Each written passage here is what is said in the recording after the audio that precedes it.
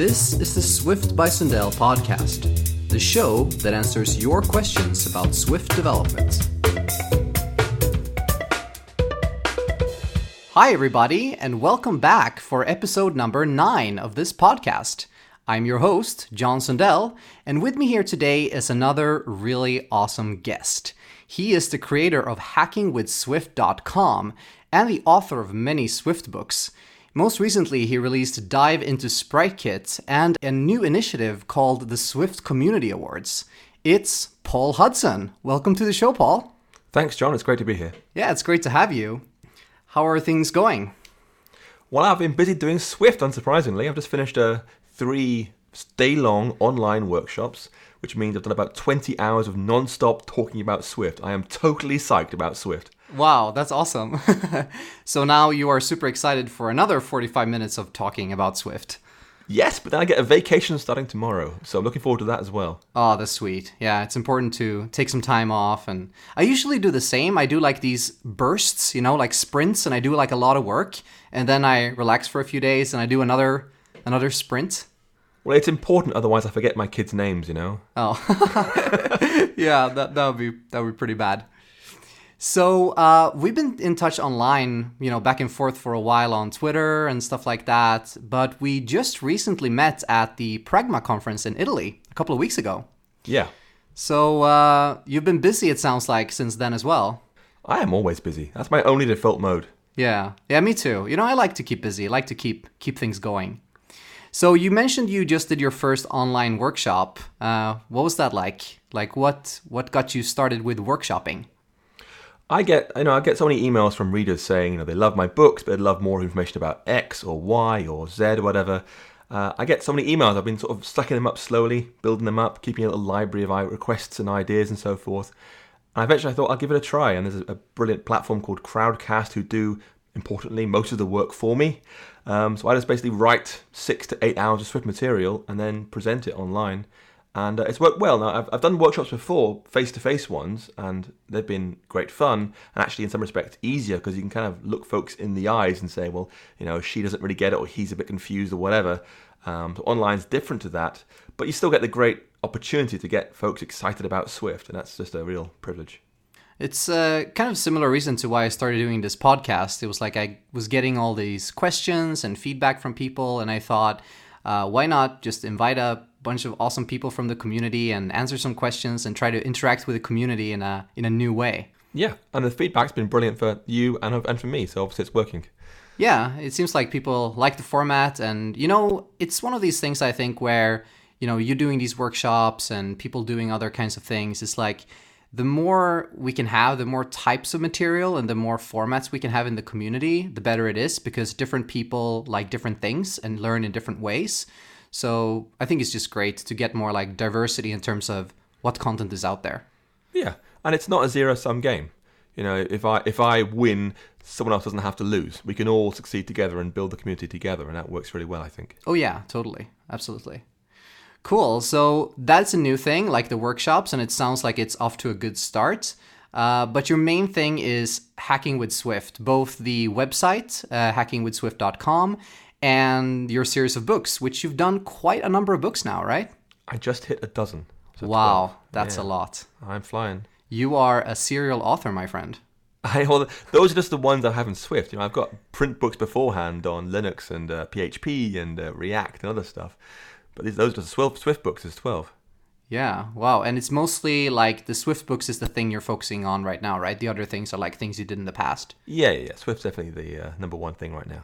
So what got you started with Hacking with Swift? Like, where did this initiative come from? And this is your full-time thing that you do now. A lot of folks get surprised when they say, wow, you do books full-time. Yeah, I'm one of those things called an author. I literally write books full-time. They do exist. They do exist. They still exist. Books actually still exist. But my first degree was in computing science. It's not a big surprise to me. And I'm one of those terrible bores that got into computing at a young age and didn't deviate from that path for a long time. But after working as a full-time coder out of university, I actually switched careers entirely and became a journalist for a computer magazine. Oh, wow. It was still a Linux magazine, right? So it's still extremely technical, but it forced me to broaden my horizons and think about reading and writing and readers and so forth. And while I worked on journalism, I kept programming. It's always been a hobby for me. So after 8 years, the company I worked for decided they wanted to make iOS apps, and they turned to the only person in the company who had experience making them, which was me. So I switched back to the IT department of the company full time and built this large team of folks around me to build apps for the company. And that was when I wrote Hacking with Swift in my spare time, because I'd worked in the magazine for so long. It gave me a real drive to write and to teach. And the goal of any good magazine is to inform, to entertain, and inspire. And writing in my spare time gave me the chance to do that for an area I really had grown to love, which is, of course, iOS development. So that's where it came from, and it kind of just grew from there. Wow, that's really cool. It's always exciting for me to talk to people like yourself and others who have, kind of taken this thing that we both do to the next level, because I'm kind of in the same phase as you were back then that you just described. I'm doing Swift by Sundell in my spare time. I'm doing, this podcast. I'm doing the weekly blog posts, and it's so much fun. And just like you say, being able to, share some knowledge and start conversations, and also just, hear from so many people who are, pinging me on Twitter and emailing me and all these kind of things. It's really inspiring. Yeah, that is the best, and it really keeps you going when you get an email or a tweet from someone saying, "I saw this thing and it really inspired me," or "I loved it," whatever. And I have this thing called the Swift Frequent Flyer Club, and what it means is inside every book you buy from me is a single word, and if you type that word into the website with all your other book words, it unlocks bonus content. It's kind of taken from Amiga games copy protection from years ago, like in the 90s, and I get emails from people saying, I just bought the new Sprite book. I've got all your books now. How come there's no new bonus content yet? And at first I was quite surprised. I didn't think everyone would buy all 12 or, all 11 or 10 or in the past all 9. But they do. They keep coming back for more. And for me, that's quite frankly the highest praise I can ask for, is people like my work so much already. They just keep on coming back for more and more and more. Yeah, absolutely. I mean, that's why we do what we do. It's, why we create these kind of content, because people seem to like it, and we get feedback, and that just motivates us to keep going, which is really, really awesome. That's really cool. I love that idea of being inspired by these old school game passwords to unlock new content. Oh yeah, and that's what I found again and again with my work, is that things I did 5 years ago, 10 years ago, I thought, I'll just try that, and it didn't work too well at the time. I can now almost reuse. The idea's been in my head for a long time, or in some times the code's been in my hard drive for a very long time. I've been able to reuse it and repurpose it later on to be useful in a way I hadn't even planned originally. So I think it's inspirational to me to realize that the things I've failed at in the past are now coming back and saying, that's a good idea. That would work again today, even better than before, and reapply it. So there's no such thing as a real failure, I think. No, I mean, as long as you learn from it, right? And you got to try so many different things and see what sticks, what you like, what kind of formats you like, and just experiment and iterate.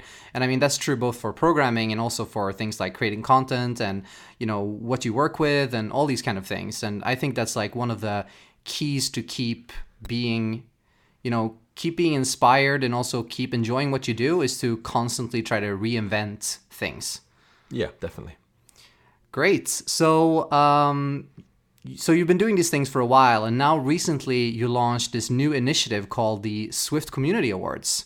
So tell us a little bit more about that. What's the motivation behind that, and what is it all about? So I launched it less than a month ago or so, but the fundamental goal here, it's been sitting in my head for a while.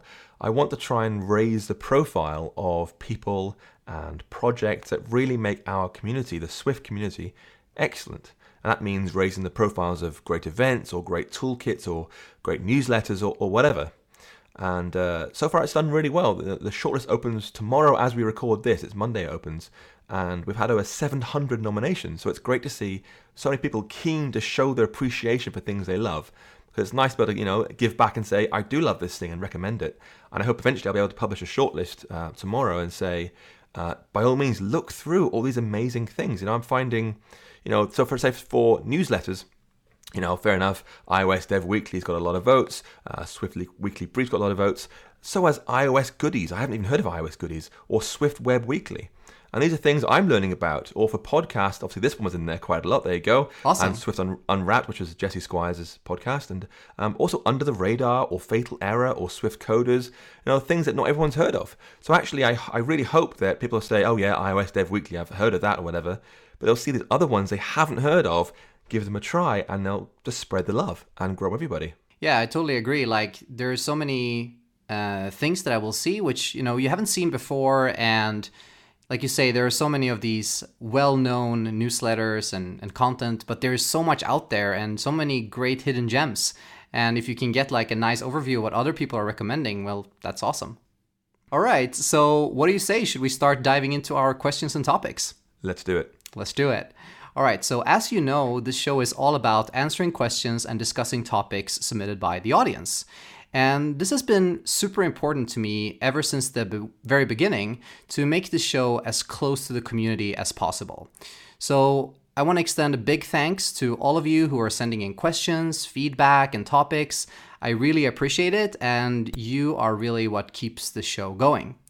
So for this episode, we have some really great topics to talk about, so let's dive right in. The first one comes from Paul Weichhardt, who wants to ask you specifically what you are doing a little bit around your workshops and your website. So he says, I would love to know which learning methods Paul encountered to work best for his readers and workshop participants. So what kind of things have you gathered over the years of what works when it comes to, teaching Swift or spreading knowledge and introducing new concepts? So, as you might imagine, I get asked this quite a lot. And I always start by sort of prefixing my answer by saying there is no single way that works for everyone. And I think it's really important to acknowledge that up front regularly because it's so easy to try a tutorial like mine and get frustrated and imagine that you just suck. But that isn't the case. Maybe my style or someone else's style just isn't for you. So experiment. That's the first thing I always tell folks. If you find a tutorial that isn't right for you, just move on because there's so many nowadays. My own style is the same across all my books. I want you to learn about iOS or macOS or watchOS or server-side Swift or whatever by actually making real apps with the technology. So I split up the whole system into a series of projects, each of which teach 3 or 4 new techniques for your platform, while also giving you the chance to practice what you've used before. And I chose that style because it works for me personally. And my entire business is based around the hope that there are enough people out there like me, people who learn like doing. So if you want to learn with my approach, you've got to be prepared to code, which means follow all the projects, try all the homework. And if you've got the guidebook, follow the challenges in there too. Really get stuck in, otherwise you'll learn nothing or it won't stick very well. And this approach is shamelessly ripped off from my personal hero, Kathy Sierra, who wrote a series of books for O'Reilly, or edited a series of books for O'Reilly, called Heads First. And sadly, she was hounded off the internet by some trolls quite a while ago now. But her approach is fantastic. She said, listen, you got to imagine you're being faced with a tiger, it gets your brain ticking and alive and you're thinking and you're looking for escape routes or whatever. You've got to present that level of excitement to people to get them really having this information stick in their brain. And that means find something interesting. For me, it means find a project that's really a real, useful, valuable project that they can then go ahead and modify afterwards and ship or enhance or tweak or put into source control for a portfolio or whatever, something real. And that's my personal approach. And that seems to work well for most of my readers. And the ones it doesn't work for, I usually find out later. They say, oh, I whizzed through 40 projects in 2 weeks. Well, okay. I don't think you took the time to really internalize what you're reading about, to read the review notes, to try the challenges and so forth, because that's just too fast. That's like 40 projects, 1,300 pages in 2 weeks, not possible. Yeah, that's an insane pace. Yeah. I totally agree with you, and I always also try to keep all the code samples that I share, both on Twitter and on my blog, to be real-life code samples. Like, I don't use foo and bar, I don't use A, B, and C. Oh, great. And I think this is super important because it contextualizes the code a little bit more. Like, you can see it's a real thing, like you're talking about a data loader or a user loader or what have you. It makes it a little bit easier to understand and to see more like the practicalities of it. But it also makes it a little bit easier to see how you can apply it to your own code. And you don't have to try to decipher this mystical cipher in order to understand what the point is. Like the point becomes a lot more clear, I feel. Yeah. I feel like whenever someone sends me, like, because sometimes people send me snippets and they ask me like, how do I do this in Swift? Or what do you think about this? And it's all like foo, bar, and A, B, and C. And I literally have to spend like 15 minutes trying to understand that code sample. So yeah, that would be my biggest tip as well, is to keep it real, as they say. But interestingly, I personally, I don't want to bore you, but my master's degree is in classics, so it's Latin and Greek, because languages have been an interest to me for a long time. Linguistics, the process of learning and internalizing language.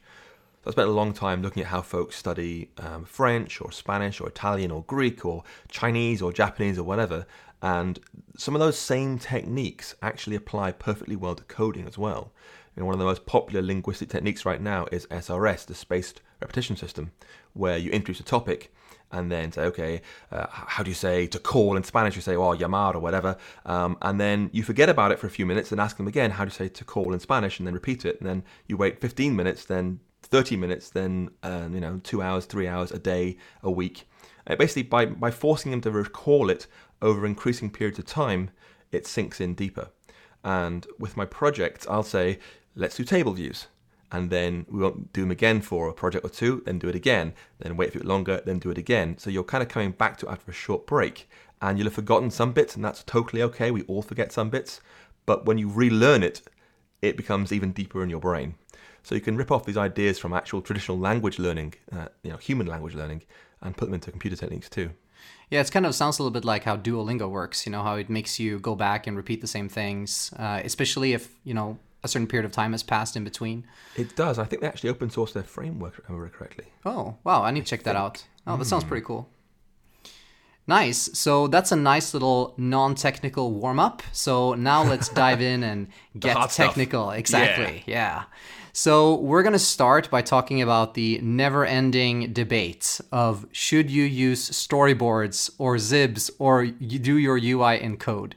So we have two questions here. One comes from Dave King, and he asks, he says that I'd be curious to hear your thoughts on storyboards versus Zibs when working in large teams. And then we have also Anmol, who is asking, is it good to make a whole iOS app using code or not? Or should you use storyboards?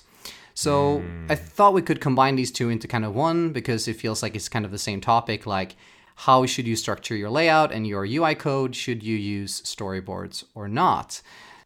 This is a perennial problem, right? And it's a bit like it used to be the case that people would argue whether butter or margarine is more healthy for you. It just keeps going round and round. No one's quite sure is the answer. I'm not going to pretend that using storyboards is a great experience in large teams, but realistically, it's no longer optional. All new apps in Xcode 9 use storyboards. It's no longer a checkbox anymore. And Apple continues to add features that make storyboards more powerful than Zibs. So, for example, adding peek and pop support, for example, is trivial in a storyboard, but impossible in a Zib. Or it used to be the case, and still is the case, that static cells and table views, again, impossible in Zibs and just trivial to do in storyboards.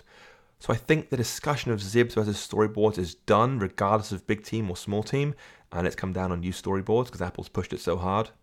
And I think I only really ever see Zibs being used in older projects where storyboards hadn't seen much adoption yet at the time. Yeah, it all depends. Like always, it's the boring answer. But it depends on really what you need from your UI code and how your team is structured. So storyboards are great because, they're visual, you can edit them easily, but they're really hard to merge. And working on a big team, it can be really difficult to just deal with them and to kind of know who's working on what and, merge all these different changes in together. So there's definitely pros and cons. Me personally, I kind of find Interface Builder a little bit confusing, and I'm not going to say that it's bad or anything. I'm not going to recommend that people don't use it, but I personally make all my UI in code. And I guess that's because, I'm a super programmer and that's the way I think about things. I think about them in code. But I definitely think there's a lot of tools and techniques you can use to make your UI code still be dynamic and easy to work with. So one thing I use a lot, for example, is Playgrounds, where you still get that nice visual thing where you can code and you can see the things appear more or less in real time, depends if Xcode wants to or not. But I still have everything in code. But that's kind of just my personal preference. I've used storyboards and Zibs in the past, and for things like Mac development, where it really is hard not to use storyboards, I definitely use them there. So I think it depends on what you're working on and kind of what you're looking for. Or WatchOS, where you have no choice but to use them. Yeah, absolutely. You yeah. haven't got, it's no longer optional. They're forced down that route. The thing is, storyboards don't have to be that bad. Apple could say, listen, a storyboard is a collection of Zibs. And so, a storyboard lets you visualize the Zibs side by side like a normal storyboard, but the actual content of each view control is still saved individually, which would make merging significantly easier. They haven't done that. They've put all the XML into one single file, which is a terrible move and has made, merging very difficult. But it could get better. They just chose not to let it happen, which is a shame. The discussion about code is more interesting, I think, and I'm probably more pragmatic than you here, because I tend to use both based on the need. Right. I wouldn't say, again, it's not that, I think that storyboards or interface builder is bad. It's just that I guess just my go-to solution has always been to code UI. And for me, it doesn't slow me down. It doesn't, I never feel, oh, I wish I could see this UI in a storyboard right now. If I do, I just jump into a Playground. Yeah, but how do you handle things like storyboard previews? Because that's a real powerful feature of Interface Builder. Is a bit to say, listen, I want to see iPad Pro in split view and iPhone 10 and iPhone SE at the same time. Show me how this view controller looks. And that means you can change a single constraint and see them all update immediately. So it makes it really, really fast to do turnarounds. Because let's face it, right now, a 12.9-inch iPad Pro is huge, down to an iPhone little baby SE device, plus the notch in the 10. There's never been a harder time to do layouts for iOS developers. Yeah, I guess what I tend to do is to structure things in a way that makes it more predictable. So I use a lot of best practices when it comes to setting your UI up. So I make everything if I use auto layout, which I use most of the time these days, or if I just do frames, which I do sometimes where I think that makes more sense or it's easier to understand in a more complex UI maybe. I just structure everything based on one single anchor point so that I have the UI kind of grow out of that point and be very dynamic in terms of the dimensions and the width and the height. And what that means is that usually it's not a big problem running on multiple devices because it will adapt very nicely. But of course, there are always edge cases and there are always these more advanced layouts where, sometimes probably it would have been better in a Zib or a storyboard. And I guess this is where I need to kind of start adopting that workflow in those cases. So I think for me, I try to usually just pick the tool that I'm most comfortable with and I feel solves that particular problem. And that's a big thing. That's what matters most. If you're comfortable, you'll do it faster.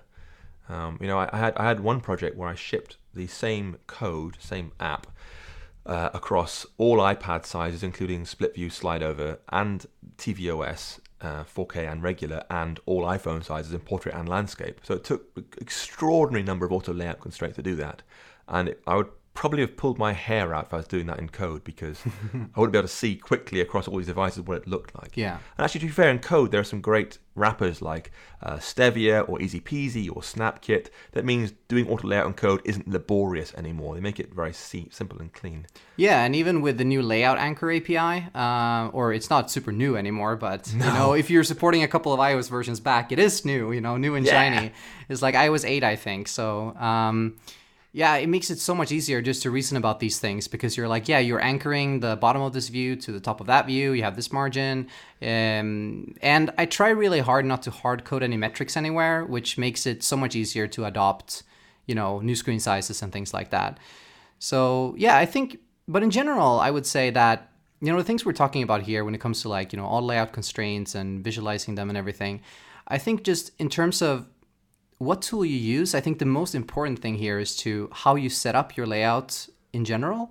If you make it extremely tailored to one device, then it's going to be very hard to, whether you do it in code or Zibs, to kind of move over to a new device. So I think the core thing here is that no matter which technology you use, try to make things as dynamic as possible when it comes to the margins and the all the metrics that you have in your view. Yeah, and actually stack views are really great for that. Yeah, they're amazing. They're really Be able great. to track things like, trait collection did change and just switch the axis so you can use slide over and split view on iPad in seconds. It's just fantastic. Yeah, absolutely.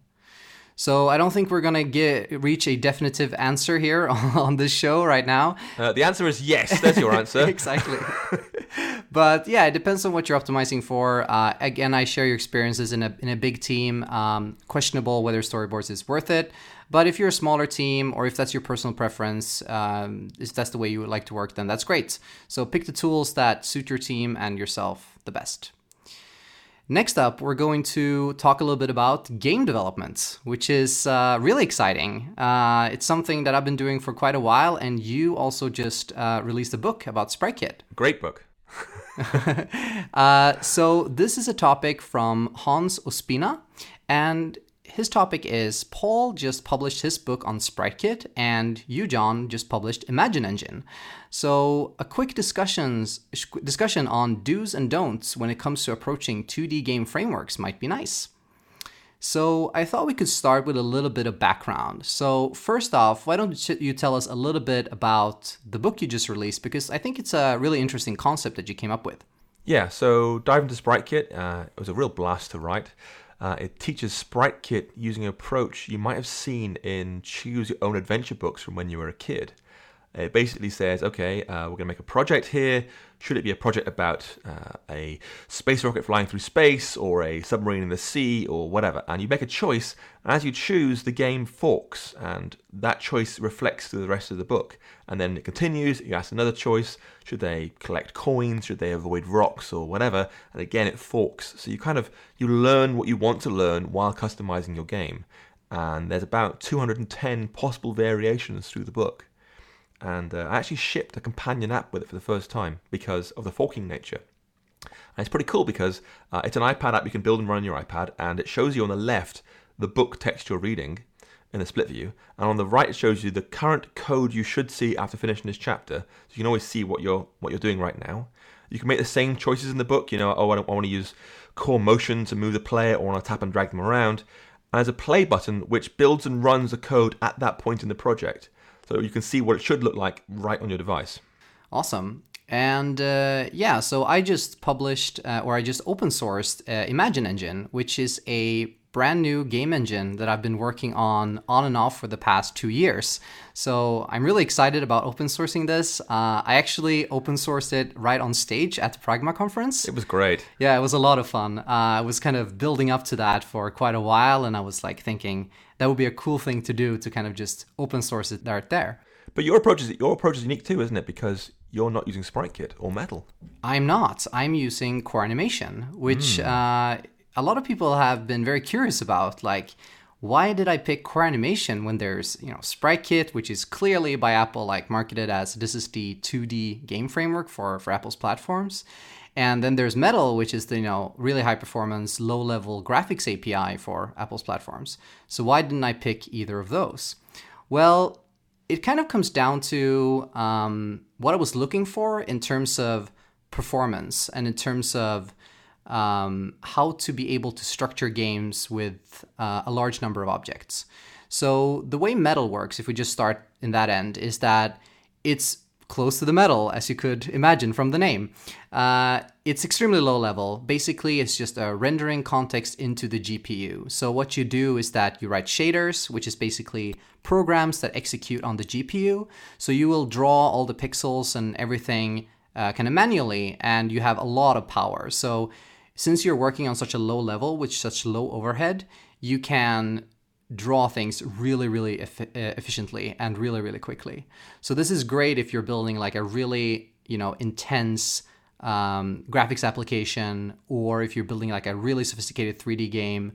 For Imagine Engine, I felt a little bit like I'm one person. I'm not a rendering programming expert.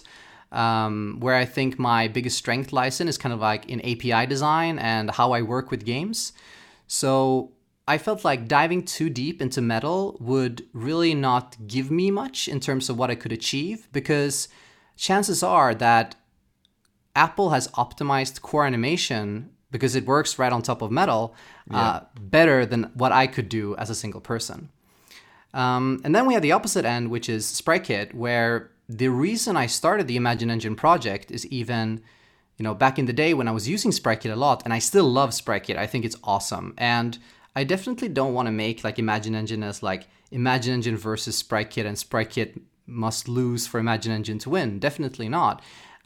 They're just optimized for different things. So with SpriteKit, when I was building like these more like large scale games with lots of objects and lots of characters, I felt that I was like kind of hitting the limits of SpriteKit in terms of how many objects I could add.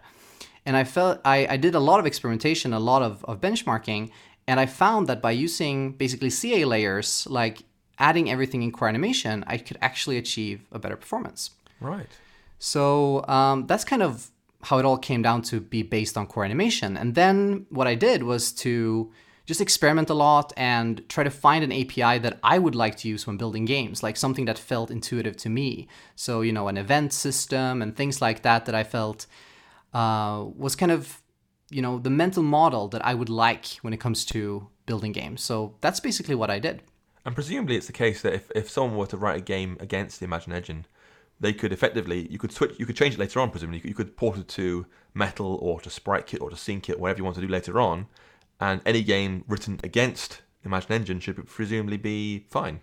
Sure. I mean, it doesn't, on the API level, it doesn't have anything to do with Core Animation. Like, there's no CA layer exposed on the API level. Right. So the internals of the framework or of the engine could definitely be changed to use Metal or whatever in the future, and your game code would not have to be updated at all. And do you get shaders or not? Because it says CI filter can do shader, can't it? Right, so there's currently no shader support, and that's something that I want to add in the future.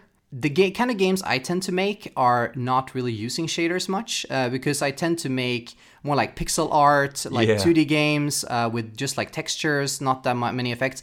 Done some games in the past that have used shaders kind of lightly for things like water effects and things like that. But it's definitely something that will come to the engine eventually, and hopefully I can get some help from people in the community to implement that. But yeah, it's not there yet. But CI filter should be easy to add because, you can just pop them right into a CA layer. I guess my tips would be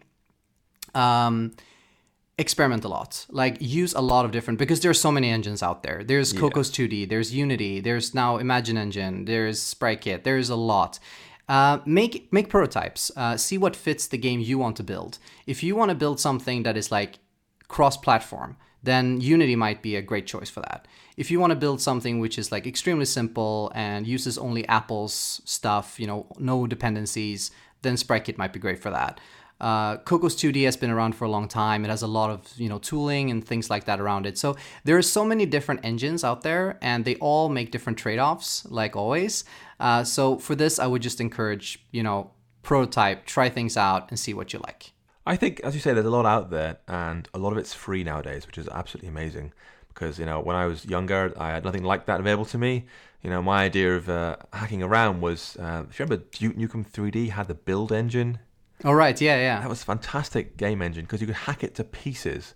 So you could just go in and modify whatever you want to do and play around. You could build your own levels and do some really advanced stuff with it. Despite it being a very simple engine made by actually a kid at the time. It's quite remarkable. Yeah. But, nowadays we have things like Unity, and Unity is extraordinary. I mean, we at my office a couple of years ago, we had a hack day, and it was a 48-hour hack day of learn Unity in day 1 and make something in day 2. Oh, that's awesome. We'd all gone in completely cold to Unity, and it's a C# based system using its own custom GUI and event system.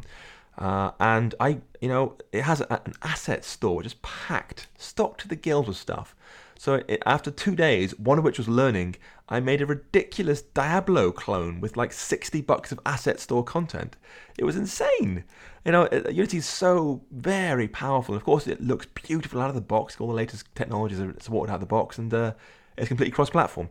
So you're spoiled for choice right now.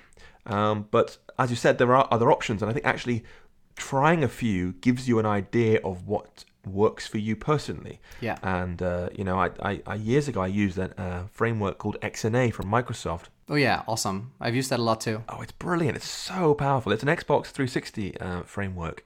You only get one of the 3 CPUs, so it's not like unlimited power, but they do vast amounts of the work for you for loading content and models and so forth. And it lets you get games out there very quickly. And of course, it doesn't exist anymore, sadly, so you move on to other stuff. But the ideas you get from that and the way of the cool things it does for you, you take somewhere else and you start using those there, and you get ideas from Unity and use those somewhere else. So you get lots of ideas and put them together rather than just getting hooked on one platform and getting specialized there. Because if you do that, you're locked on their platform, you're on their treadmill. So if they don't, add support for the iPhone 10 notch quickly enough for you, you're just kind of stuck. You can't go anywhere. Whereas you have a range of skills, a range of knowledge to apply in various places, it multiplies your valuableness, basically. Yeah, absolutely. And, a lot of people that want to get into game development, it's something that they're going to do in their spare time, like you and me, basically. And, with that, it means that you have the freedom to just try out things. Like if you are sitting at home on a rainy Thursday afternoon and you want to, do something fun, then try out Unity, like try a tutorial, try something in SpriteKit and just see what you like, what fits your personal style. Because making games is, of course, a super creative endeavor. So you don't want the tools to not feel right for you. It's kind of like, trying different kinds of shoes and seeing which ones you like. So moving on now to the next question, which comes from Pawan Sharma. And he asks, what do you think of the Swift programming language as a full stack language? There are tons of other alternatives available. So basically, what we think about doing things like Swift on the server and writing both your app and your backend in Swift. So what do you say, Paul? Have you done any server-side Swift yet? I've got a whole book on server-side Swift. Of course you do. What kind of question was that even? Of course you do. The book is called, cunningly, Server-Side Swift. There you go. It's the best book on the market. It's the only book on the market. That's great. And it's interesting because I see people try server-side Swift and imagining they can take all their iOS skills and macOS skills or whatever and put it on the server and hurrah, they can make the web team redundant. And it simply isn't the case. It's actually a big cultural shock moving to the web for people, and it's not just apply your Swift skills somewhere else, it's also relearn the things that web people take for granted. And we're used to this concept of once a year Apple release, dub, boom, out comes iOS 12, macOS 10.14, tvOS 12, watchOS 5, and it's a yearly march we're on, this step. Whereas in the web, it's weekly or sometimes daily. I mean, the scale of changes and improvements, it's more like dog years to human years, if that makes sense. It's way, way faster online. And that comes as a shock to people. Oh, that thing you're using, last month, 2 months, 3 months ago, that's gone now. There's a new thing, and there's a new thing, and there's another new thing. And it's endless. And just that initial hurdle sinks a lot of people because they're not used to it. They're not prepared for such a fast-moving environment. But at the same time, when you say to people on the web, oh yeah, so here there's a bug in the session code, or here the NoSQL part breaks down, or whatever. On iOS, we don't have sessions, we don't have NoSQL, we don't have these concepts that are just standard things on the web. Even things like cookies, right? We know what cookies are on the web, but on iOS you don't have them. So there's quite a big ramp up of things to learn just to get on the web before you even think about Swift. And then, fine, yes, you've got your frameworks that are vaguely stable for the week, you've got your sessions, you've got your database sorted out, you've got your routing done, all these non-Swift things. Then finally, yes, you can use Swift on the server. But that's not the biggest concern, sadly, because there's so many other things, pieces of the jigsaw to put together. Yeah, and like you say, it's definitely a different realm of coding and a different mindset you need to have. And when we're building things on the client side, we're usually in this more isolated little environment where we have our APIs, we have our platform that we're working against. Sometimes we're complaining that things are not available in earlier versions of iOS, or there's new screen size introduced. But like you say, there's so many more things to think about when it comes to backend development, and it can be a bit intimidating. But I think it's super interesting, even though it is really early days for Swift on the server. And I love that people are exploring this. I love that there are, great new web frameworks coming out, like, Vapor and Katura and all of these new frameworks. And I think it's really important that we have these like early adopters in this field, because we're going to discover a lot of pain points when it comes to Swift as a language. Just like, with Swift scripting, there's so many things that can be made better, but the only way for them to get better is for people to actually use it. And I think that's really awesome. So I'm really excited about Swift on the server, but yeah, there's definitely things to improve and ways to go. So I think that's important if there's something that you want to get into, just to know that you are an early adopter. Yeah. And that's fine. If it works for your project, if you're not building like Facebook or something that needs to work at an enormous scale, then it might be fine. Absolutely. I think the key thing to keep in mind is when you speak to a full-time web developer who's done it for 10 years, you've done iOS for 10 years or whatever, they haven't just done React for 10 years or Python for 10 years or PHP for 10 years. They've got a huge, broad variety of experience, nearly always. And what that means is when they approach a web problem, they have a more native understanding of how it's been solved previously in many different ways and how it might work today. And the best way to visualize this is to think about React Native apps, because that's the same thing in reverse. That's web people trying to put their technologies onto iOS and macOS and similar. And as developers, you can use a React Native app and think, this doesn't feel native, it's not quite right, it's a bit laggy here and there, that control isn't quite right, the animation's not quite right, whatever. It feels wrong. And the same thing happens when you, as a native developer, start doing web coding. Your first attempt, your first 6 months, year, 2 years, they're just not quite right. They're not the way everyone else would have done them. And so you've got to reprogram your brain a little bit. So there's a lot to learn there. But I think actually the real win, if it happens, will be WebAssembly, which is incredible. If that actually happens for Swift, it's going to be transformative for languages. Yeah, because then you could actually write front-end web code, like not only your back-end, but you could write like things for the browser in Swift. Exactly. It compiles down to a binary blob basically and runs on the client side in place of JavaScript. And if that happens, it means we can write Swift everywhere, on the server, on the client, on native apps, everywhere. And that would be very interesting. Yeah, that would be really cool. So yeah, I totally think that, if you are in a position where you don't need to churn out something super quickly, you don't need to handle like massive scale, you don't need something that is extremely mature and stable, then I definitely think Swift on the server side is something worth exploring, especially if you are very comfortable with it on the client side, because there are really good benefits from using the same language in different contexts. You at least you have the language part down, and you can do cool stuff like you can do cool stuff like reuse your models and yeah, of course everything comes with caveats. The problem is that you're not using Apple Foundation anymore. Right. So you're using the open source reimplementation of Foundation, which is not complete. So there are some things you will take from iOS. You'll say, okay, I'm going to delete all the UIKit code. I'll leave just the pure Foundation code, and some bits simply won't work on Linux. Yeah, that's true. They're not implemented yet. Yeah. And that's a fact of life. It's increasingly small, it's shrinking. People like IBM are investing vast amounts of cash to fill those gaps as quickly as possible. Yeah. So it's getting better. But for me, the main appeal to server-side Swift is, it actually is a lot of fun. Yeah. It's like the wild west of Swift right now, to see a whole server running off Swift, off your code, using great libraries like Stencil. It's a real buzz. It's actually very exciting to code for. Even though I wouldn't ship a website live with it right now, I really enjoy working with it. Yeah, and that's a great point, and it's a great reason to get into something. I mean, if you wouldn't have gotten into web development at all otherwise, then that's great, There you go. You have an additional realm to explore. Awesome. So I think that's all of the questions that we have time for this episode. So thanks again to everyone who sent in questions and topics and feedback and everything. Really, really awesome. And we'll be sure to save all the questions that we didn't have time for an upcoming episode.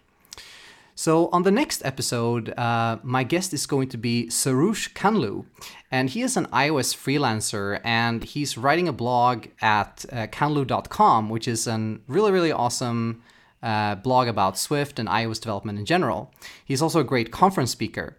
So it's going to be really cool to have him on the next episode. I'm his number one fan. He's such an exciting speaker to listen to. He's totally psyched by Swift, and that just bleeds through every word he says. He's so exciting to speak to. Yeah, he totally Don't miss the next episode, folks. Don't miss it. It's going to be awesome. Even this was good, right? He's way better. This was just a warm-up, right? Exactly that, yeah. I'm joking. All right, so if you have questions for me and Sarush to answer on the next episode, go to swiftbysundell.com/podcast, where you can submit your question, or just tweet it to @swiftbysundell on Twitter, and it'll go into a list, and we will make sure to try to answer that question next time. So we've reached the end of this episode. So all that remains is for me to thank you very much, Paul, for joining me on this episode. It's been a pleasure. Yeah, it was a lot of fun and a lot of great discussions, I think. So if people want to check out all the things that you do, your books, your workshops and everything, where should they go? Hackingwithswift.com. Easy to remember, I think. Yeah, it's a good URL. It's a really good URL. Plus, I'm on Twitter. I am Two Straws. That's TWO Straws. I'm on GitHub as Two Straws. Reddit as Two Straws. Stack Overflow as Two Straws. Pretty easy to remember once you remember the Two Straws part.